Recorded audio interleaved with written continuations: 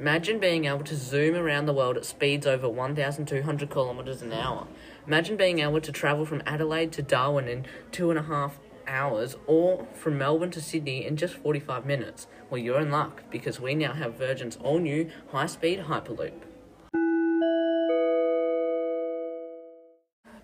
The idea came from Elon Musk, the owner of Tesla and SpaceX, and he did something very unusual. He released his plans to the public. Now, many big companies such as Virgin are working on them. The thing that slows other vehicles down so much is friction. It could be the tyres of a car rubbing against a road, or if the vehicle is above the ground, it could be the air against the actual vehicle.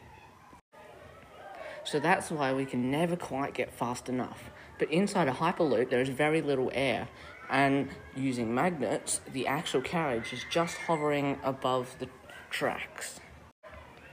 All of this together creates very, very little friction, which means it can reach up to speeds of 6,000 kilometres an hour.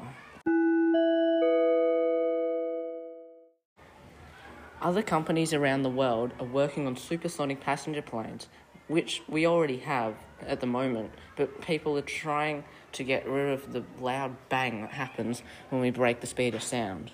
Others are thinking about hypersonic planes, which are faster than Mach 5, but that's a long way off.